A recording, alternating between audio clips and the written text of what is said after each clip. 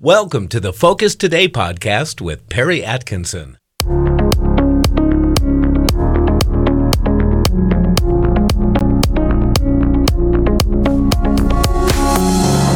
welcome back, and I've been looking forward to talking to our next guest today, Cindy Drukier. She is a veteran journalist, editor, and producer. She's the host of the NTD's The Nations Speaks, featured there on Epoch TV, and the director of Unseen Crisis, which is about COVID and the lab leaks. And she was also involved in award-winning Holocaust documentary, Finding Manny.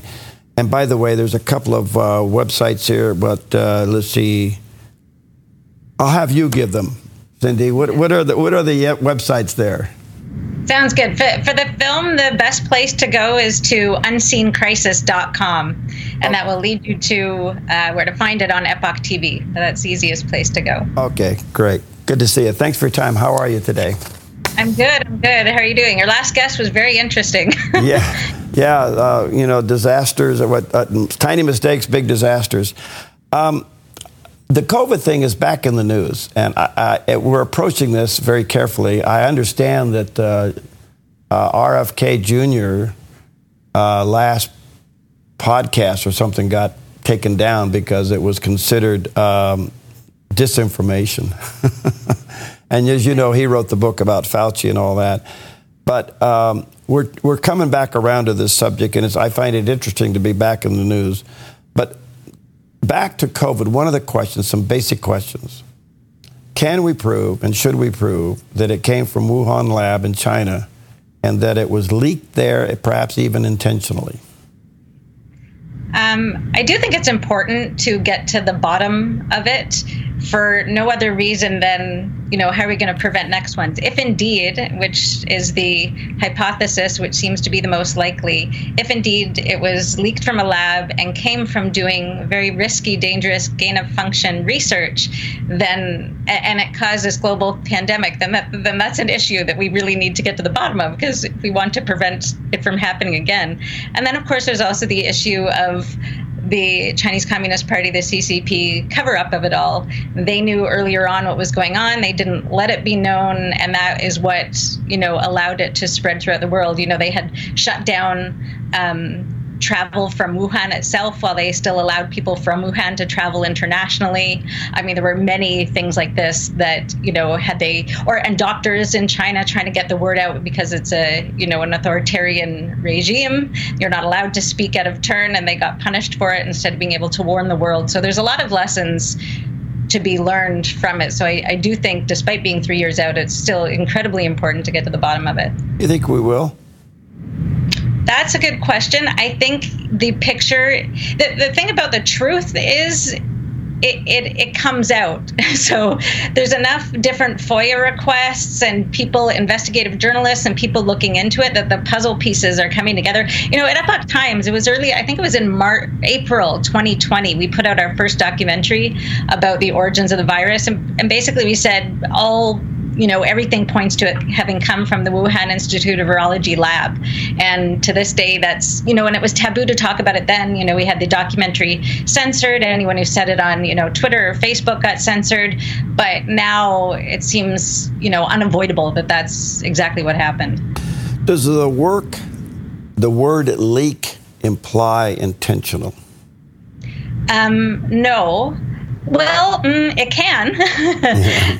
We have leaks from the, White House or whatever all the time, which are obviously intentional. So that's kind of where the question lies.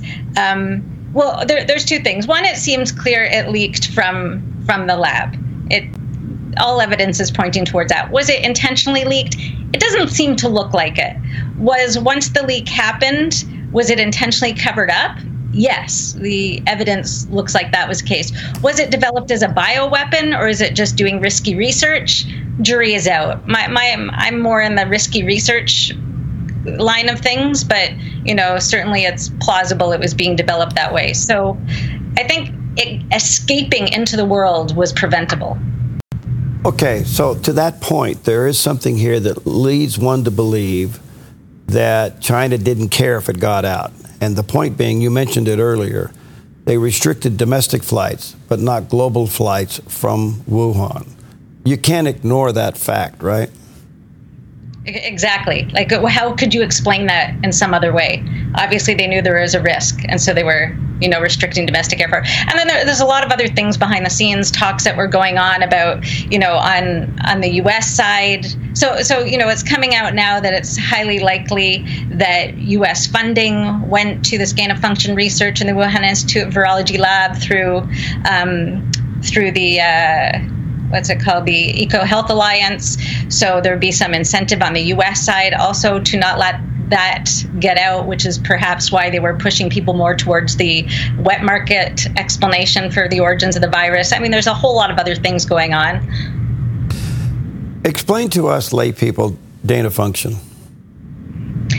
Well, I'm a lay person too, just a journalist, but basically, not a scientist, not a medical person, but basically it means adding functionality to a virus that already exists, in this case, to make it more transmissible among humans. So taking something that exists in a bat or whatever other animal or other place and, boosting it up to make it more transmissible among humans. The theory behind doing such research is, hey, if this does get out into the human population, it's better if we kind of can see how it behaves, develop vaccines, et cetera, et cetera. So this is a risk prevention thing to do. But the reason it's been banned in the U.S. and a lot of other places, why it was happening in China, is because it's very risky if it gets out. And there were all kinds of red flags about just lack of proper security measures at that lab. There had been other lab leaks, and there's been lab leaks in other labs too. Like, it's, humans are fallible. So that's why it's considered extremely risky research to do. And I guess the other question that comes out of this, Cindy, so forgive me, I'm just kind of going down a road here as a common person trying to figure out where we go with all this. Do you have any idea why gain of function would push the limits on something that they know is not good? Yeah, well, there's a lot of things, research being done out there that you can, see that could have possible disastrous applications or outcomes. That's all I've got to say. I mean, there's the one side of things. We know in China anyway that there's no such thing as a purely domestic use. Everything is, multi-use, military and civilian, right? There's kind of no lines there.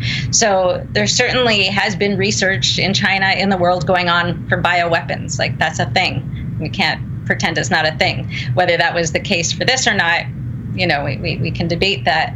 But that's one application why people would do it. But the other one is supposed to be about, security. If it could possibly get into humans and do this on its own, shouldn't we study it and see how we can, counteract it if that does happen? Okay, let's switch over to the vaccine. Highly controversial. It came out as an experimental drug. It was fast-tracked, and it was forced on people.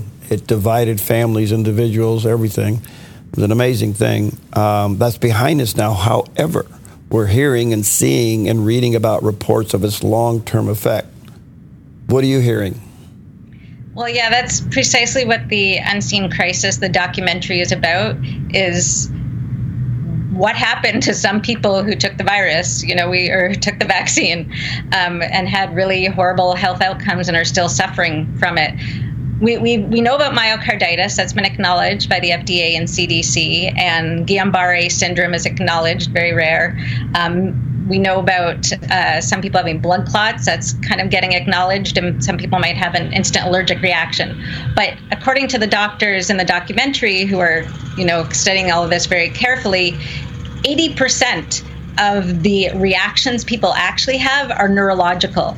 And what happens is they have a strange constellation of symptoms. So first, some people don't even associate it with the vaccine or know it's with the vaccine. Most of the people in the film, and for a lot of people, it will happen so immediately that there isn't another explanation. But what happens is they'll go to the emergency room, and because the FDA, CDC are not saying, hey, this could happen, look for these symptoms, these are the tests to do, this is how you treat it, they go to the emergency room with, this like electricity shooting through their body, with a numbness or paralysis of certain limbs and different parts of the body that might even move around, all kinds of gastro issues, heart, very stroke-like, heart symptoms. But they'll do the test that would seem normal to an emergency room doctor, and they'll come up negative. And then they send them home with a diagnosis of psychosis. They will literally tell them they're crazy because the tests they're doing cannot explain the symptoms they're having. And the problem is because it's not acknowledged by the FDA and CDC, and they aren't telling doctors to look out for this and telling them which tests they could be doing that would show results and then help these people, because that's not happening. These people are totally left out on their own. Then they're just, searching for any kind of help. They'll try different therapies. Most of it's outside of insurance. If you don't get treatment very quickly, our doctors have told us, and they can tell us too from their own experience, then the chances of reversing the impacts are less and less the longer you let it go. So 2 people in the documentary are literally in wheelchairs with feeding tubes, and all because nobody recognized what was going on. Okay. Any idea why we are not coming up with a diagnosis of this and treating it? Yeah, that's the $1 million question, and what they're all asking also. I mean, I can hypothesize, all systems were go for the vaccine, right? Everything was all in, it's safe and effective.